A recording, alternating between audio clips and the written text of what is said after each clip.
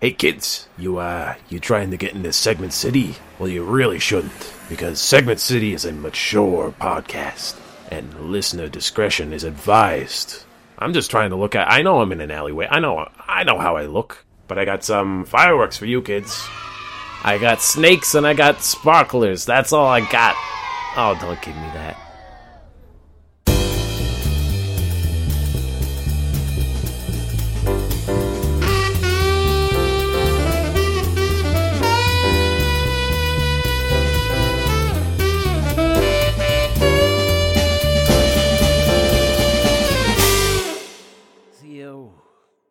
Today I heard what can only be described as a gaggle of boys. A giggle. And a gaggle of boys. And these boys were making a ruckus outside my house, my domicile. The disrespect. Oh my God. And I peer out in the way that an old grumpy man like myself peers out his window. You peel down the curtain a little bit. Yeah. I peer through the curtain and I go, what are these boys doing? What are you doing? All this youth, all this life, get it out of here. Street hockey, playing street hockey. No, they were right outside my door, like maybe slightly off. They had a small little like children's like picnic table thing. Like it was seemed like it was all connected like plastic. Do you know what I mean?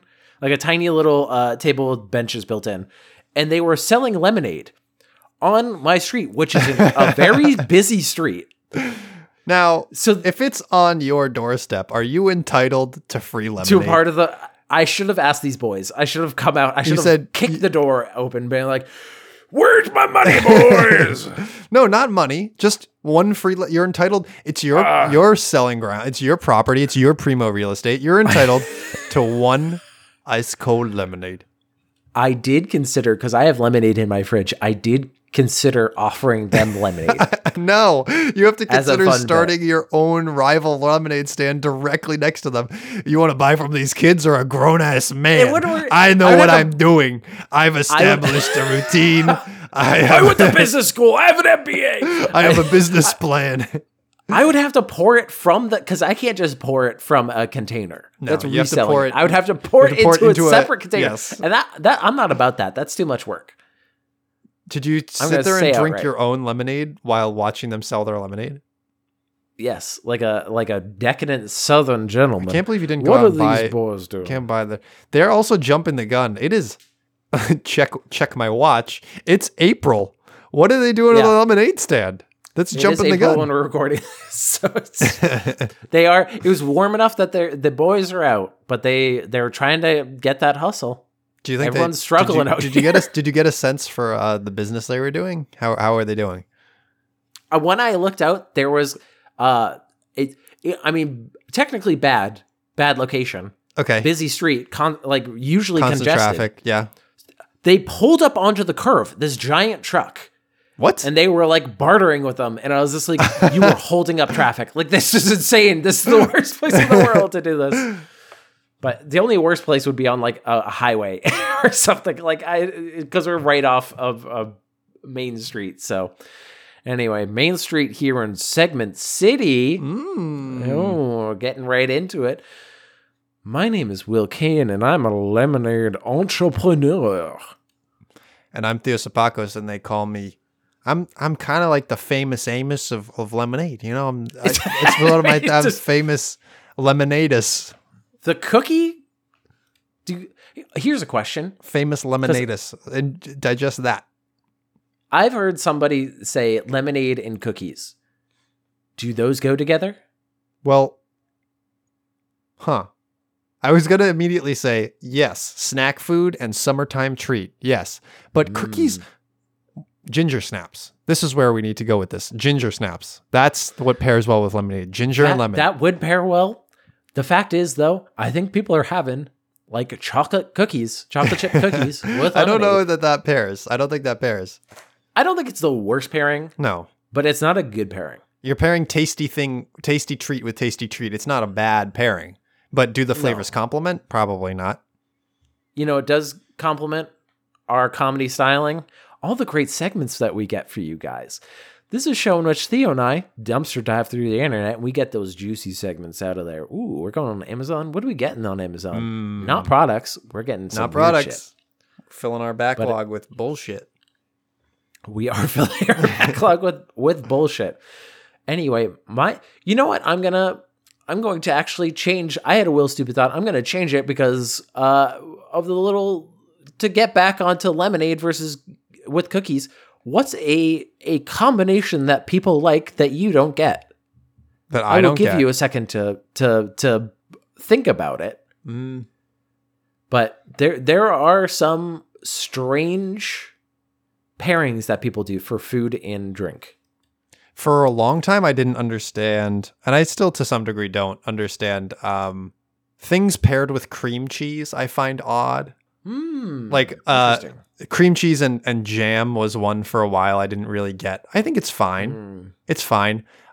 Cream cheese in sushi, no. I'm with Philadelphia or whatever? Yeah, I'm not into that. That's not really a pairing, but I guess pair cream cheese and sushi. I'm not into that. Cream cheese is just too overpowering.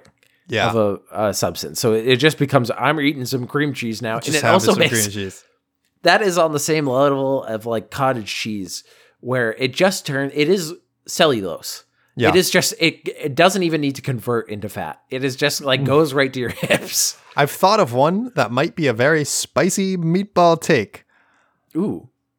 I don't totally understand the appeal of toasted bread with butter. Ooh, that's I think words. That's a fighting words. Do you like a nice fresh bread? Like see, what kind that's the distinction, right? Like fresh bread with butter, yes, 100% fresh bread. But we are talking about out of the oven fresh bread.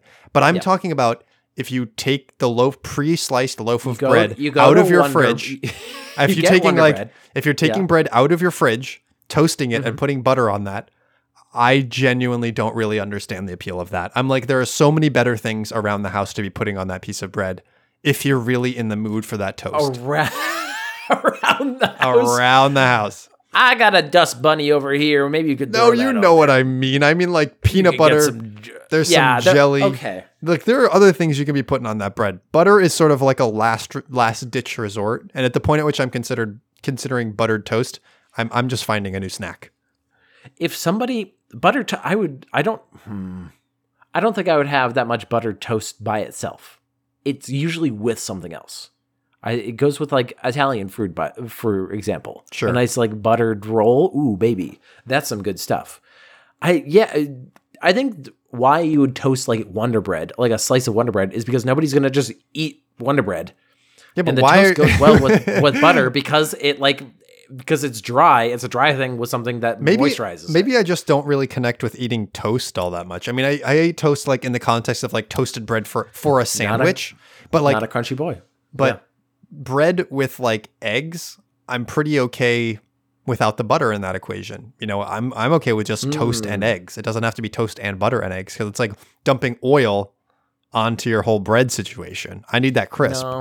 No, if I went to a diner and they offer me toast and it was just dry ass toast and they're like, no butter for you. What do you want? Neanderthal? What are we in the fucking 15th century? No, baby. You're going to have this dry ass bread with some dry ass eggs. Okay? You're going to like it.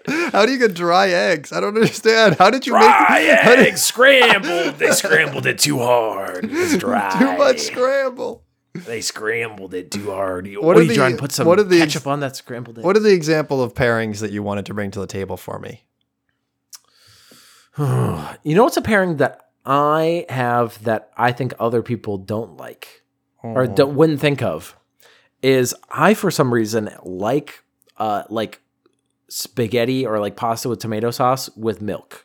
Like I will drink milk with it. It is I think it's like because milk is a clearing kind of like it barges through your esophagus. Maybe it's something to do with the basic nature of the milk and the acidic nature of the sauce. Maybe there's something there. I feel like pasta and red sauce and milk is definitely brings me back to my childhood. Like that is just that's a weeknight dinner at my childhood household. Like parents throw together This is an easy meal, and we would always drink milk when I was a kid in my household.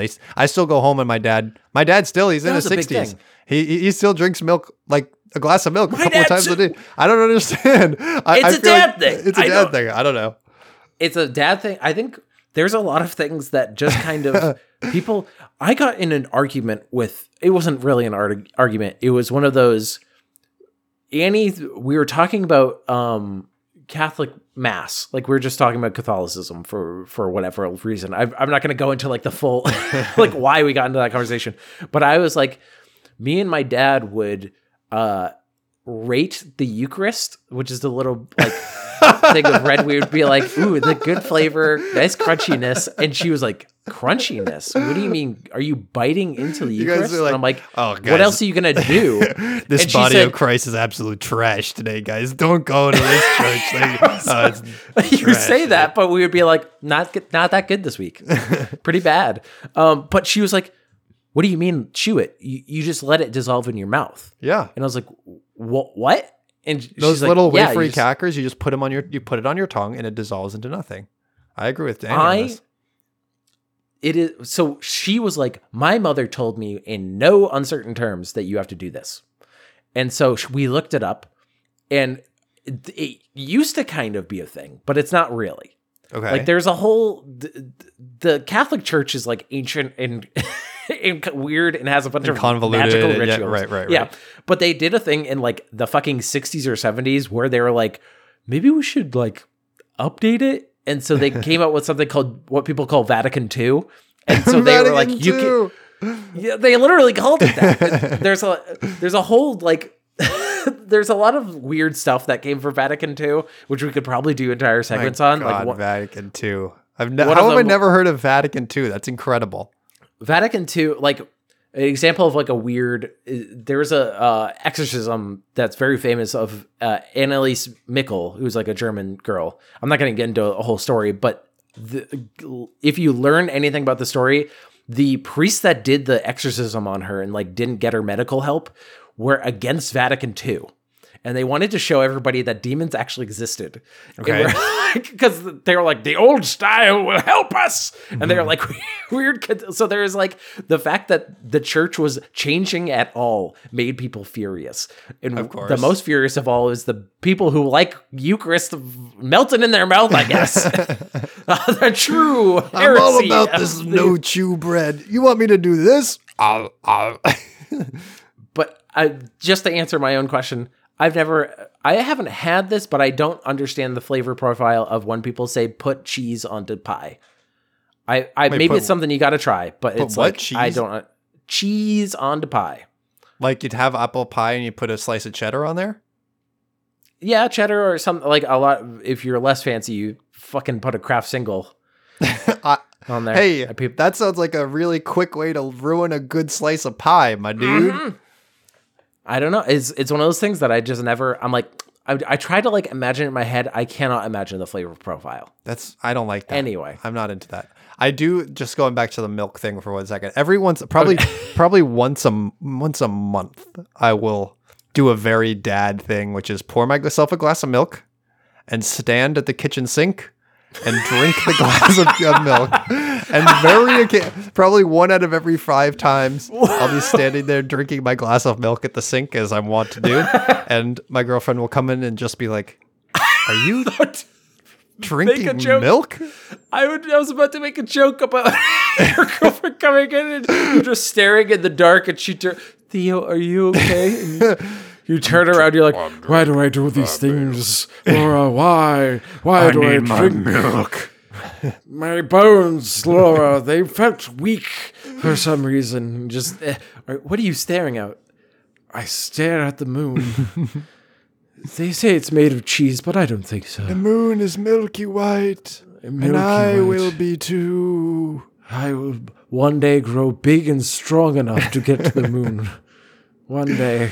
I'm going to start doing that. I'm going to gaslight my girlfriend into thinking that I have like a werewolf and I need to drink milk to like not become a every full moon. I'm going to start drinking a glass of milk. Quick sidebar before we go on to your segment. Annie did gaslight me slightly with a recipe that she was doing. She was making garlic butter shrimp, which is everything, all the ingredients are on the box, like in the title. Butter, shrimp. Garlic butter shrimp. She was cutting up onions, and I was like, "What are you doing?" And she's like, "I always put onions in this."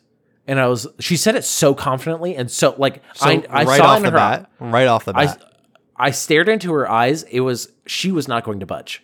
This was something that she looked me in the eyes and said, "I put onions in this all the time." And I'm like, "I've never put onions into this." About that, and she was like, and I said, "Okay, like I'm not gonna. I like onions. Whatever. If you put onions, it's not gonna be bad."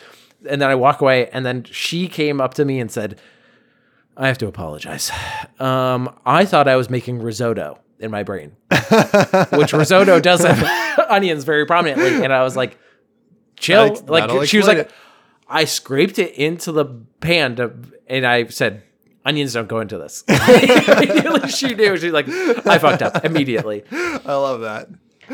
But anyway, let's go on to your magical segment. My magical segment for you.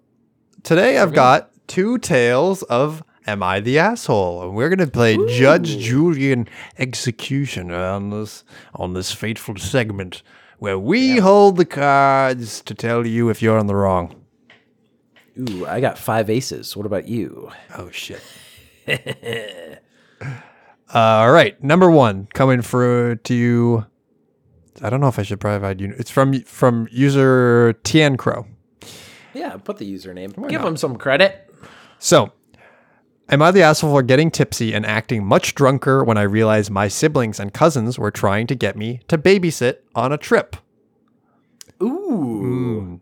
My family was doing a reunion trip to a resort. I went with my girlfriend and my siblings, cousins, and their spouses and kids. I'm also a girl.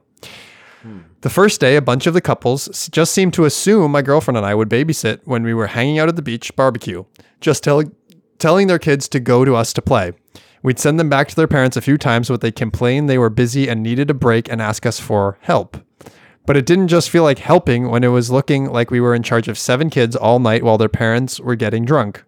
We weren't planning on drinking much. We often don't drink at all, but we decided to grab some cocktails and water. We drank them and then got the idea of pretending to be shit-faced drunk so we'd stop being considered the sober babysitters for the trip.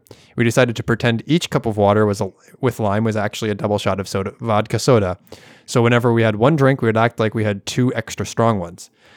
I grabbed us another round of cocktails and waters, and we started to act, basically getting really boisterous. I purposely stumbling and swaying on our feet. This brings me to the question, like, if someone was acting drunk, do you think you could call them out on it? You think you're not drunk? I mean, I don't know what I would expect them to do. I'm like, are they just going to be like, "You figured out my ploy. I'm truly not as inebriated as you thought.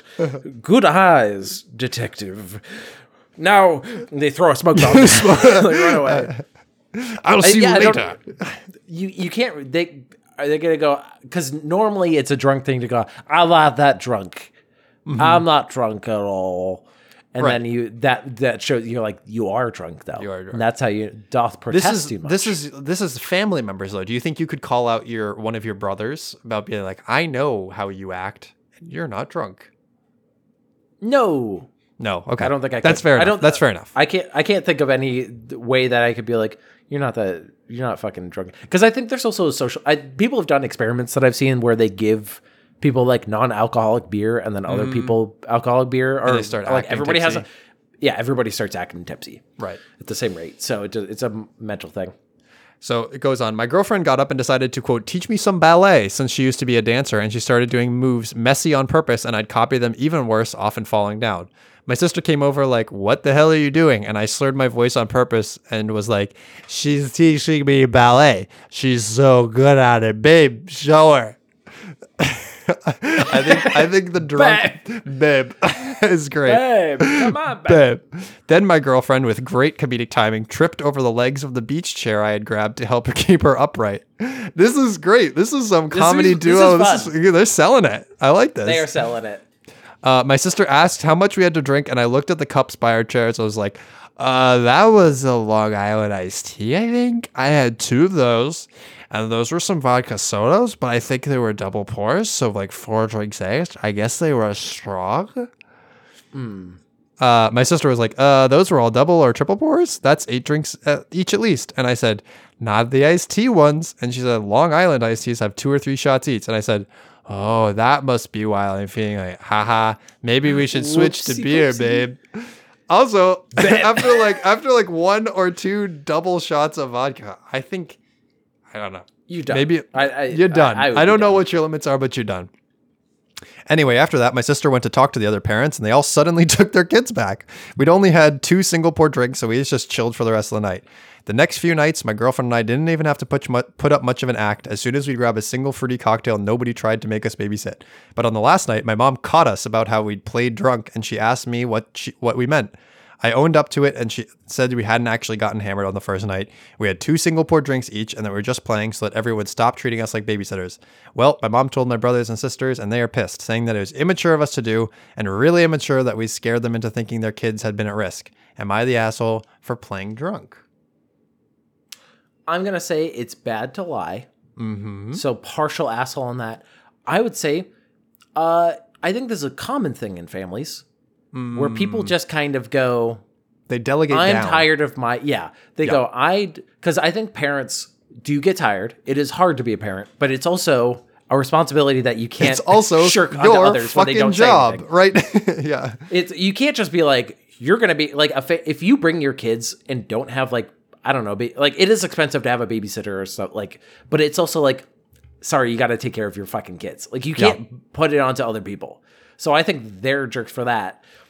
I also wonder how bad to lie, but I wonder how old the kids are, because it's like very young kids need their parents not to get drunk. If your child is like 4 years old or under, you maybe even like 6 or 7. You could have maybe a few drinks, but you shouldn't be getting sloshed. No, right. I think would be my. But if they're asking their younger sibling to take care of their child who's like 8, and there are a bunch of cousins around to keep them occupied, then those kids are entertaining themselves.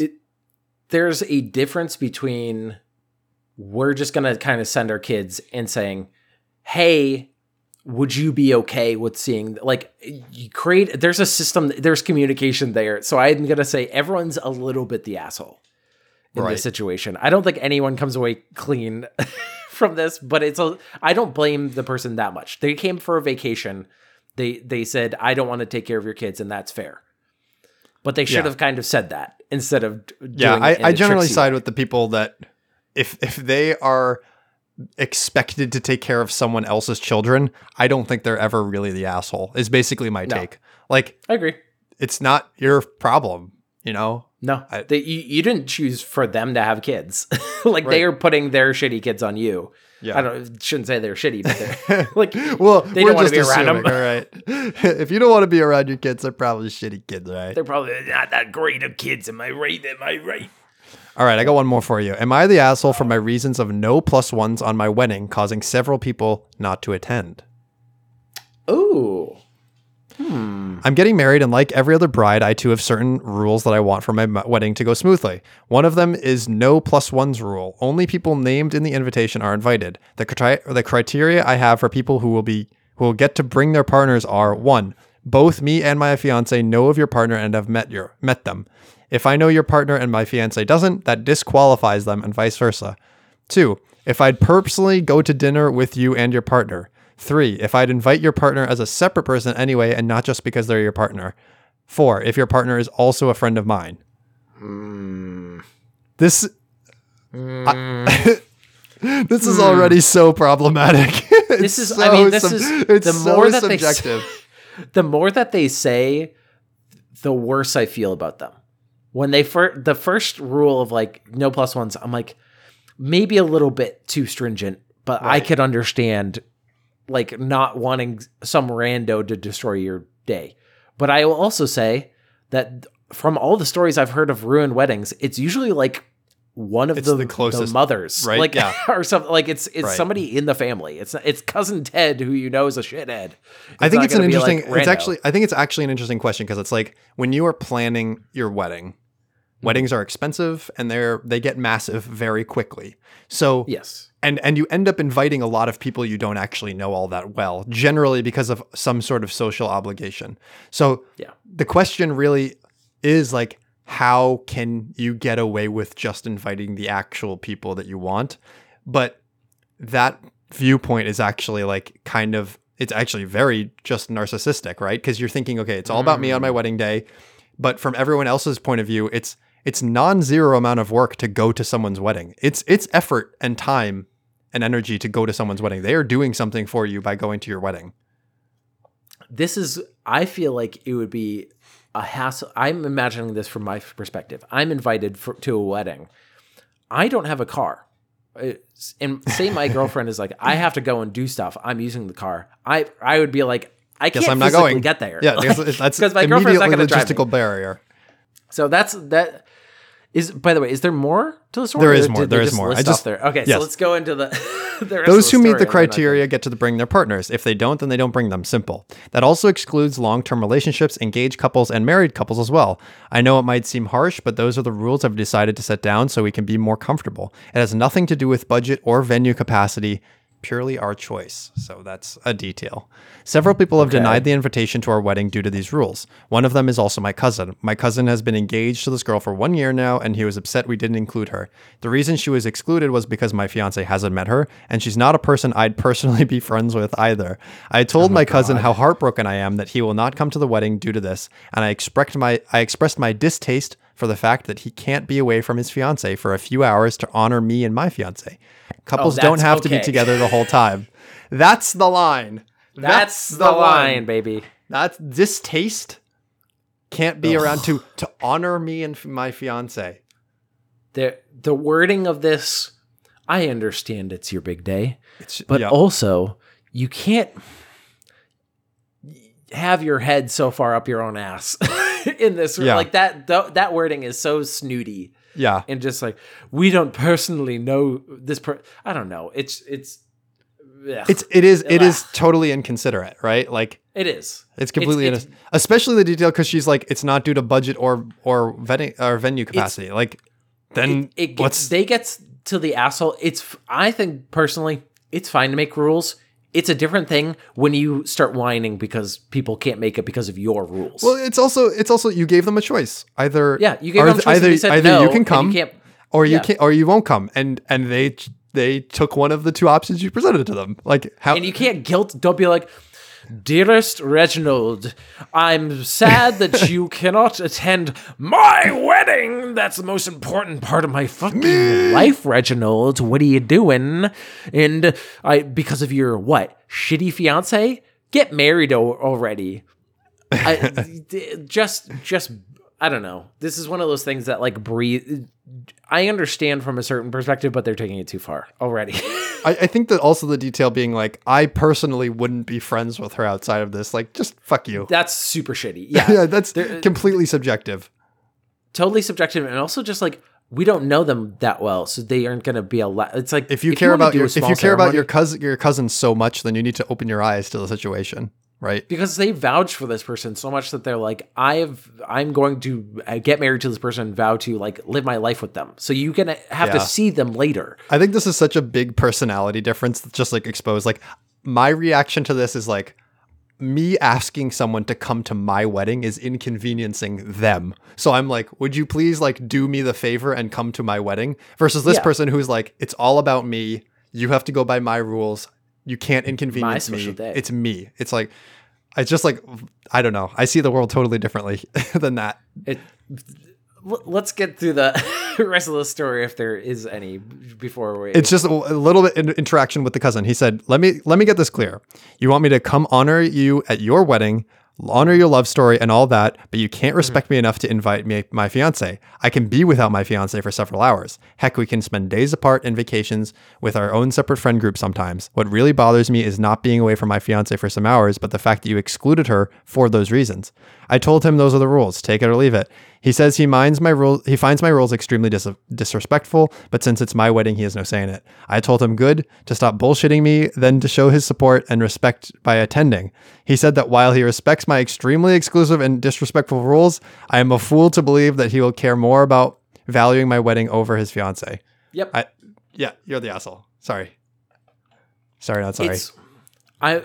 There are different.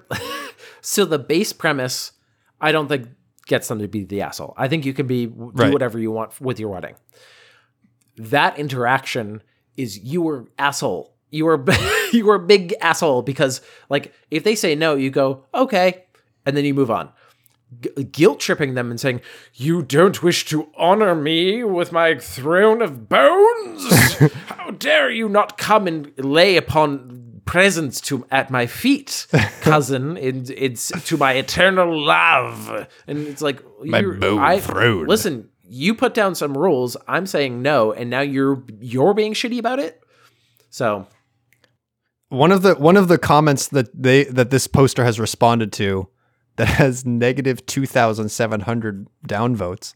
Oh wow! Says, I don't think I tried to guilt trip, but by not attending, to me it seems like you don't actually respect my rules.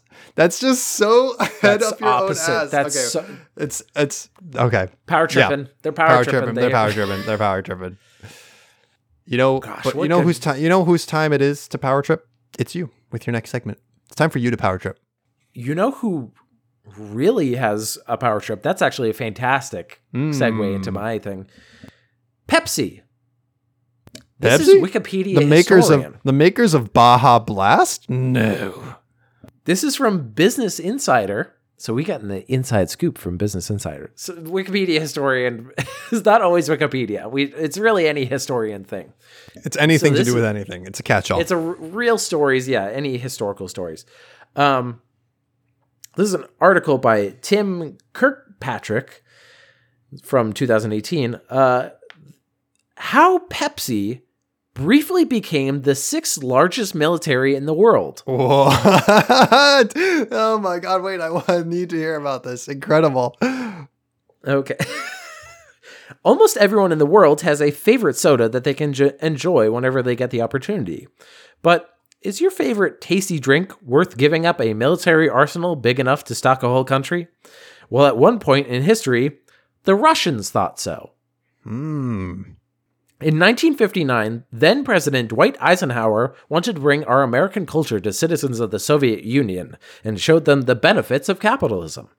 To showcase their ideologies, the American government arranged the American National Exhibit in Moscow and sent then Vice President Richard Nixon to attend the opening. Old Tricky Dick is just sweating. I'm going to come in, I'm going to destroy those communists with Pepsi. They're going to get fucking addicted. It's me, Tricky Dick. I stuck my dick in one of these bottles, you'll never know. Gorbachev's like, I don't know which one, but you know what, it's better than anything. Like, it's still Pepsi. Hopefully it's not an empty threat. Hopefully it's not. But things were about to take a turn for the worse. Nixon and Soviet leader Khrushchev got into an argument over the topic of capitalism versus communism. Almost like literally a microcosm of the Cold War. Almost if you think the whole about thing, yeah. Their conversation got so heated that the vice president of Pepsi intervened and offered the Soviet leader a cup of his delicious sugary beverage, and he drank it. Now, hold on a second there, mister. I know you're having a lot of thoughts about capitalism and how it relates to communism, but let me tell you this. Everything's better with a nice cold glass of Pepsi made in America. Everything is cold here. It is miserable. Oh, this brings light to my life. Sugary Pepsi. I do imagine that it turned like it was like in a old 50s kind of stage play or like a musical where Nixon's just like doing a song. He's like, with capitalism, you get something.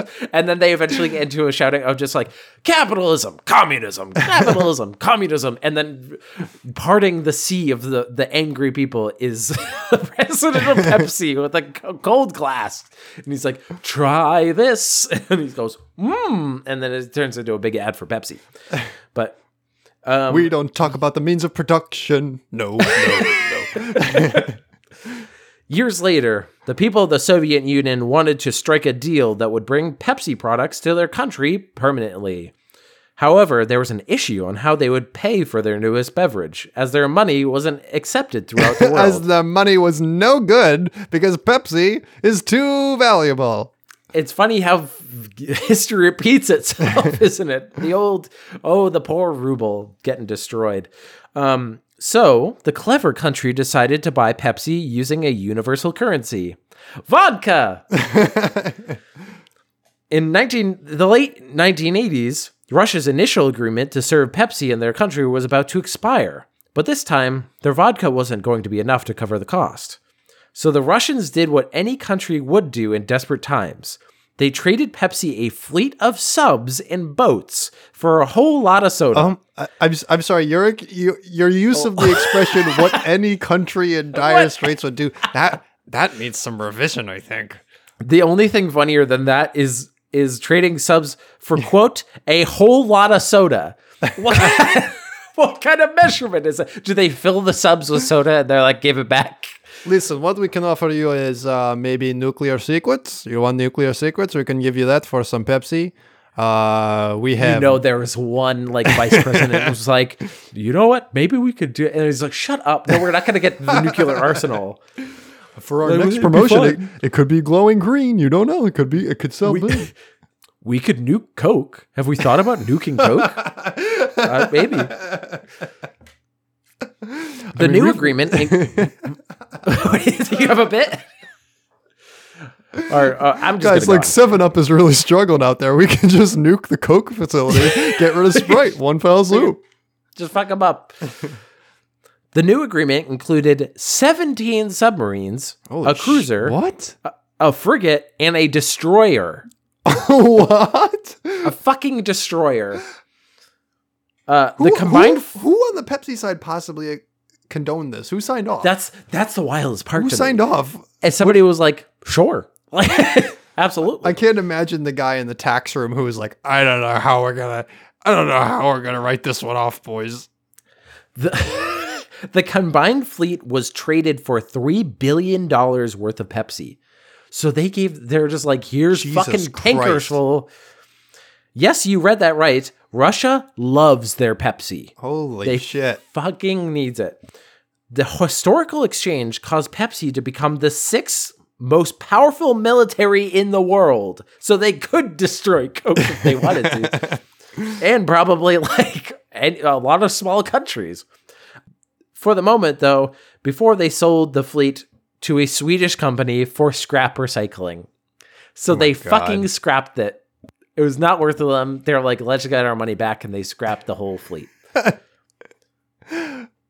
That must have been like the CEO was on vacation, and whoever was acting CEO was like, well, we can't say no. It's 3.2 billion liters. We can't say no to that. That's the sale of a century. Are you kidding me? I wonder if one guy was the same guy who's like, maybe we could nuke Coke, was like, could I get one of those subs as my bonus though? That would be sick. We got 17 of them. We could get scrapped from like the other 16, but like if we got a sub, you know what I mean? It'd be pretty cool. We'll make our own nuclear island and we'll ban Coke forever. But that's the story of how Pepsi almost took over the world. That's buck wild. They could have. Buck wild. It is buck wild. The fucking Soviet Union was just doing whatever the fuck they wanted. Insane. There were meetings where the details of this were negotiated. Mm-hmm. Unbelievable. But anyway, you know what else is non-negotiable? Huh? My next segment, baby. Ooh. I have for you an article from what's quickly becoming a staple here on Segment City, thetakeout.com. An article titled Jerry Seinfeld's Pop-Tart movie is really happening. What? What do you talk? Pop-Tart? This one comes to us, sub-headline, tax incentives are helping make the comedian's breakfast vision a reality. Oh my God. Unsurprisingly, the movie biz is alive and well in California, and thanks to a bill signed last summer, the state is starting to lock in more big-budget productions. The bill doubled the amount of tax credits available to the TV and film industry from $330 million to $660 million. That may be slightly more.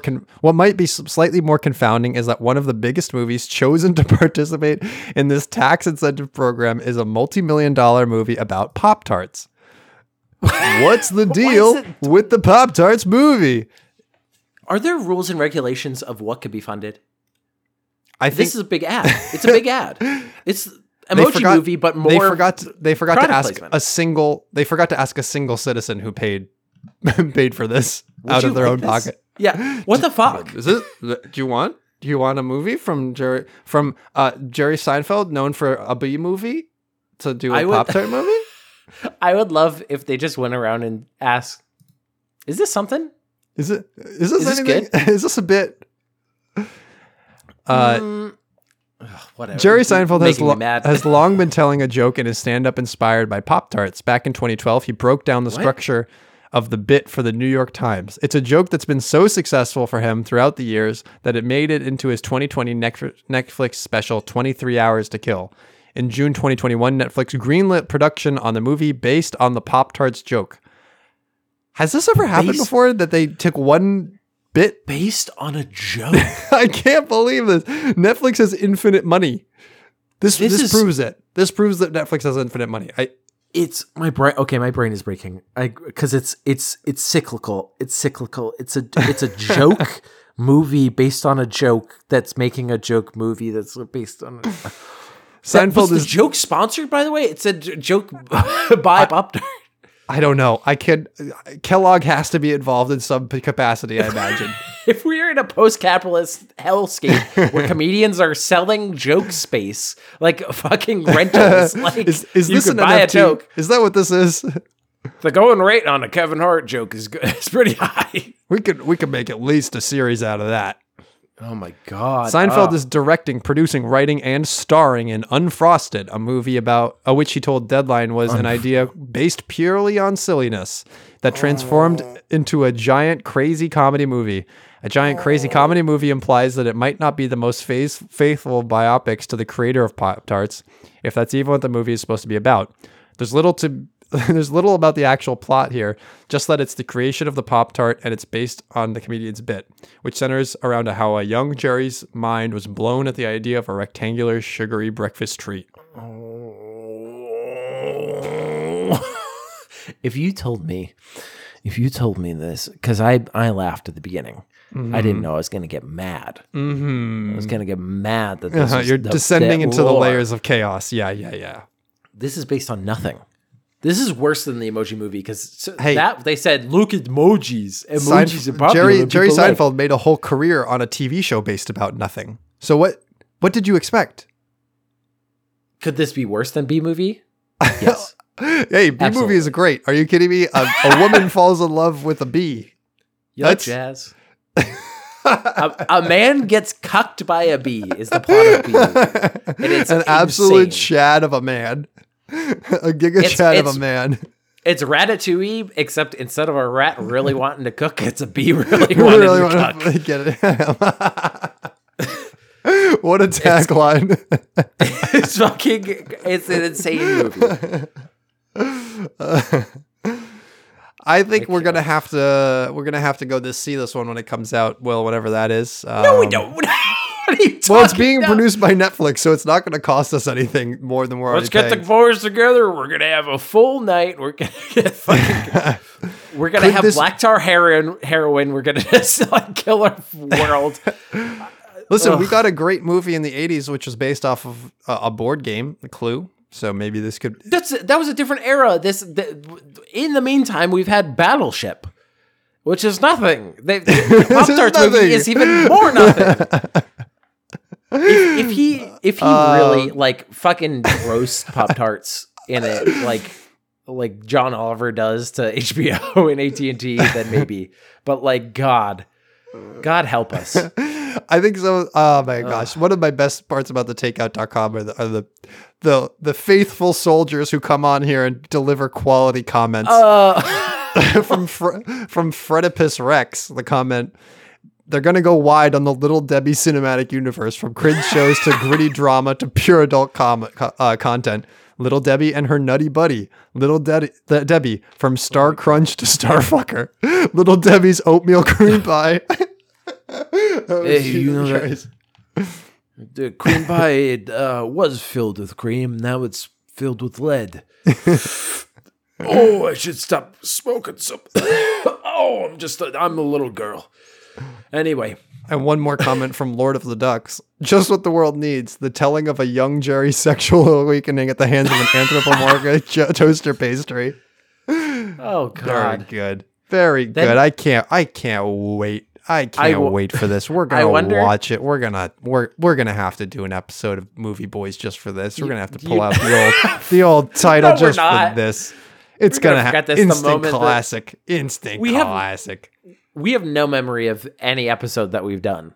Nope. We've said this to each other. At the moment we hit stop on the recording, we forget. Our minds get wiped.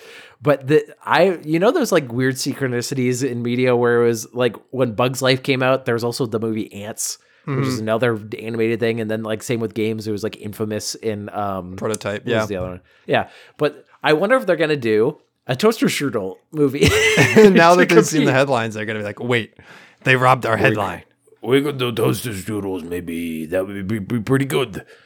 But anyway, from one thing under the category of humorous dark comedy to another thing under the category of humorous dark comedy, we are now going to go into Amazon erotica. Delve deep into the world of Amazon erotica. So this is a series of books. For people who don't know what Amazon erotica is, I go onto Amazon and I find the best sellers for erotica, and ooh, baby, they're always have wild descriptions. They hit. They hit.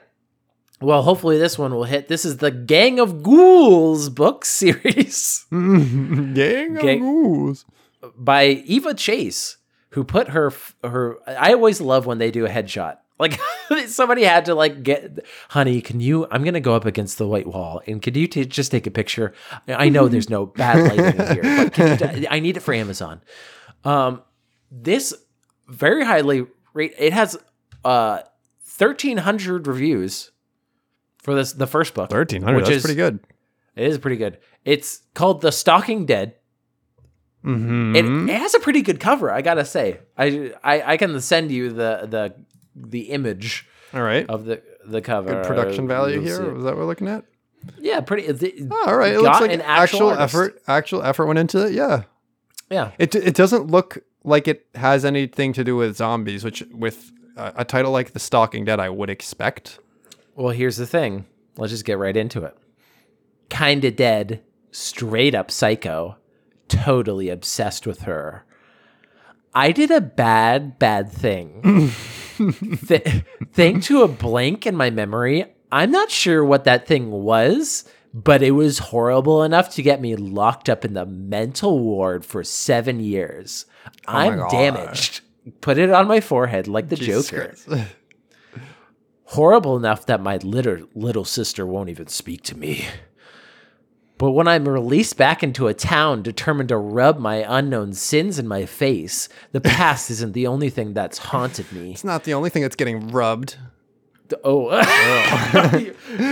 that's you don't normally go into the little risque. The 4 quote unquote imaginary friends who made my childhood bearable barge into my life in a very real way. They're crude, criminally inclined. Criminally inclined? What is it? Hey, maybe, I'm just throwing it out there. Maybe fraud. Have we considered arson? It might solve our problems. I'm floating. I'm floating. I'm not suggesting I'm floating. I'm seeing the temperature of the room. Testing the water. Maybe a little bit inclined. Maybe a little bit criminally inclined. And more than a little unstable after years trapped in afterlife limbo. All they want is to protect me, worship me, avenge me. Oh. So they'll bludgeon, maim, eviscerate, tear a strip of havoc right through this sleepy town, even rise from the dead. This is an erotica, by the way. Yeah, have we lost the plot here? Like, this is supposed to be an erotica. This sounds like it's just violence all the way down. Oh, yeah. Maybe I'm still not all that sane either, because part of me finds them strangely appealing in ways very different from how I felt as a kid. This is how we're getting into it. Oh, okay. And that's not the only strangeness stirring inside me. I promised myself I'd stick to the straight and narrow from here on. Really? I'm not sure about... I don't think so. You're discussing crime pretty actively. Yeah, but what if the only way to set things right is to get a little ghoulish? What does that mean? What is getting a... What is... Could you tell me what getting a little ghoulish actually involves? A little ghoulish. Listen, if you love sarcastic heroines with unexpected powers, obsessive supernatural men who'll do anything to defend their woman, and plenty of mystery and mayhem, dive right in. I guess I'm diving right in. I don't know. It's just to tell you. We're going to dive right into book 2, Criminal Spirits. This one has half the number of reviews, but... The Father, the Son, and the Criminal Spirit.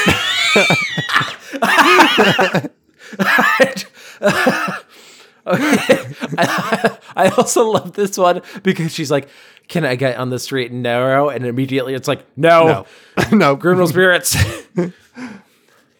Not the only psychos in town. Falling for the ghosts of murdered gangsters who were your imaginary friends once upon a time. I'll admit, it's a little unusual. Just a little teensy bit. Just a tad. But they're back and totally real. And it's hard to argue with their admittedly obsessive level of devotion. I think we should do crimes. We should do fraud. I love you, but... Do you guys want to sign up for a karate class together? We could go 4 times a week. A timeshare. I know that's not criminal, but it'd be fun. You want to move in with me? Unfortunately, I mean, everything about this is unfortunate. Unfortunately, their violent dedication isn't enough to bring down the powerful man who hurt my little sister. Oh. I have to take matters into my own hands.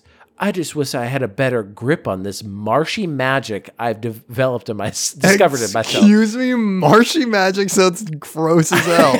I could have dirty water shoot from my hands. I could manifest those, what are they called? Cattails. I could get a cattail and I could trick people into thinking that they're corn dogs. I call upon bog water. I call upon a marshy witch. What do you want? I'm like a lesser bog witch. Oh, God, she's gross. She's nasty looking. Oh, God. Small, Go back to the bog. Less water. Ugh. I don't know if there's synonyms, bogs and marshes. I think maybe. If that wasn't enough to do with, the guys are stirring up trouble both in their search for their long-ago murderers and the past of the hosts they've taken over. Trouble that's arrived with guns blazing. Beep, beep, beep. I'm here to rob the swamp. And I still got that gaping blank in my memory. My past holds more secrets than I know. They just might shatter every hope I have for a happily ever after. So they imply that they take over people. I don't know if it's that or if it's like that scene in Ghostbusters where Dan Aykroyd's pants gets taken off by a ghost. Is that what that is? Yeah, it's implied fellatio, which I didn't. It went right over my head as a kid. Yeah. I'm like, it's taking his pants off. That's funny. Maybe it's giving him a raspberry on his tummy. A little raspberry. Book 3, Grave Misconduct. Psycho is as Psycho does. I guess. What an opening line. As if falling for the ghosts of 4 murdered gangsters wasn't crazy enough. I had to one-up myself. It turns out we've got a real-life supervillain on our hands. One with the mysterious powers that reach way farther than we could have imagined. Oh my God. What? Is it the Marsh Witch? Is it Swamp Thing? Is it Swamp Thing? Tell me if it's Swamp Thing. Blink twice if it's Swamp Thing. Blink. And that villain has torn my sister away from me. It's always about the sister. Yeah, I'll stop at nothing. You know what really gets me hot and heavy? Kidnap sisters. Yeah. I'll stop at nothing to bring her back and see my men get the vengeance they deserve. It's just a little hard to win a war when you're not really sure what kind of monster you're up against. Who is this person? Who are we fighting? I don't know. or how many you're up against, for that matter. She has no intelligence. Like, she's just like, who, I don't know who it is. What, I don't know how many people are there. Yeah. For all I know, they could be like big giants. You know, they could be marsh witches. I brought my bow staff. Is that gonna be helpful? It's you know what? It's good for crowd mechanics. It's also good for one-on-one. Remember last book when you suggested I sign up for a karate class? I did sign up for one, and that's why I got my bow staff. If I would not put it past it to have karate class as a whole arc. These books are like 200, 300 pages. So this is really like getting it down. There's a whole new dimension of my own powers that I'm only just starting to uncover, one that could level the playing field. But if tapping into it levels the playing field? No, that doesn't say that. But that would have been a good bit. What if tapping into it makes me much more of a monster as the pricks we're up against? This is the first time I've read pricks in an Amazon book description. It's a new one. Weird. And last but not least, Deathly Delinquency.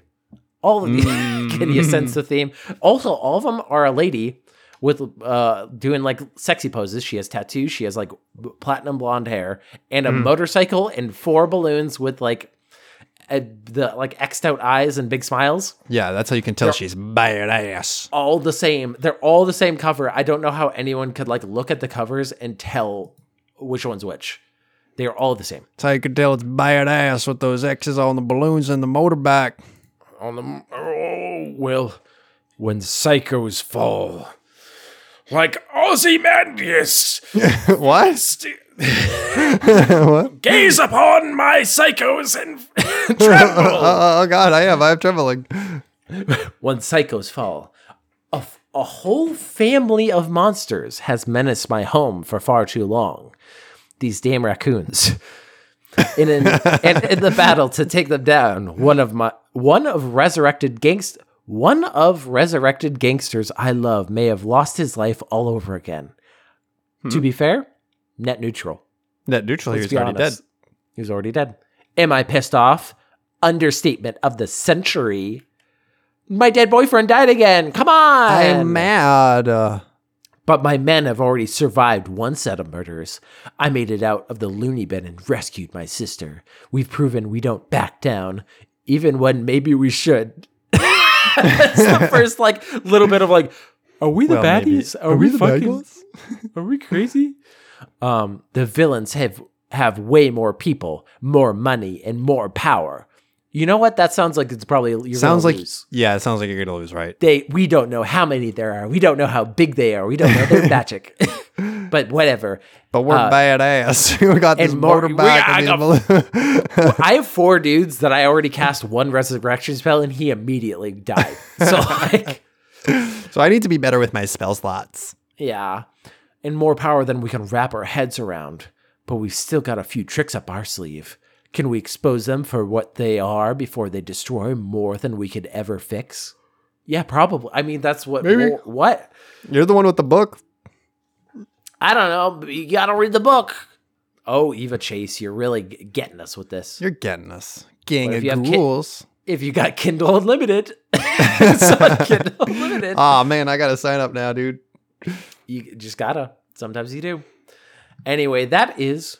the end of Amazon Erotica and the end of the podcast. Thank you, everybody, for listening to this episode. If you have any fun goose gaffs or fun erotica, I guess, to send to us, send it to segmentcitypodcast@gmail.com. Hit up our Twitter @segmentcity, our YouTube Segment City, and also look at our past episodes. Give us reviews. Give us ratings. We would love that. And I don't know, send it to a friend. Start at episode 100. That's the This American Life parody. We worked real hard on it. What a pitch. I might go listen right now. Ooh. I did stat padding a little bit. I did force a friend who I haven't seen for a bit. It was it's something that he would enjoy, but I did end a great multi-hour conversation by going, anyway, if you want to listen to my podcast, you gotta do it. You'd love it. Please. And I was all right, bye. As I was closing the door, I was like, oh, if you want to listen to this episode, I'll send it to you. All right, bye. So that's how you organically grow your podcast. That's how you work in the streets. Yeah, you got to do it. But thank you to that person that I sent it to, but also thank you to somebody else in particular. Thank you to Rachel Robinson. She was also involved in episode 100, if you didn't know. Yes, she was one of the voices. She was one of the voices, and she did our intro music. We appreciate her. Thank you very much, Rachel. Yes, and now we shall go to the dark depths of Wikipedia list of unusual deaths. For people who don't know, we've been going through this list of the unusual deaths. Some are a little bit dour, but some are very fun.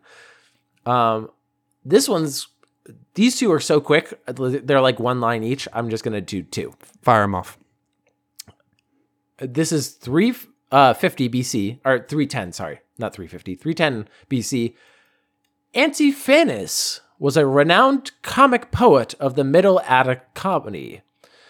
The Suda claims, which I presume is a person, it's a book.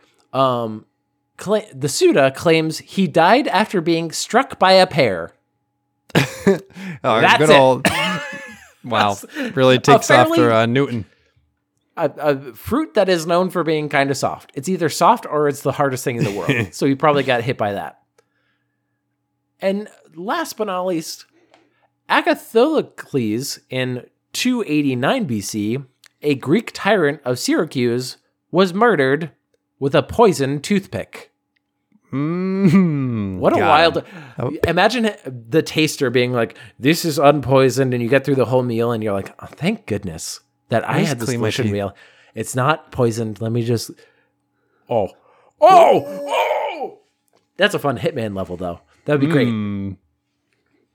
But anyway, thank you, everybody, for listening. And I hope you don't have any poisoned toothpicks. Although maybe I slipped one poison one into the new case you got. Good luck. Who's out here with toothpicks? Just go floss, you degenerate. What a hard take for the end of the podcast. Wait, I kind of want to interrogate this. I'm going to write this down, and I'm going to interrogate you next episode.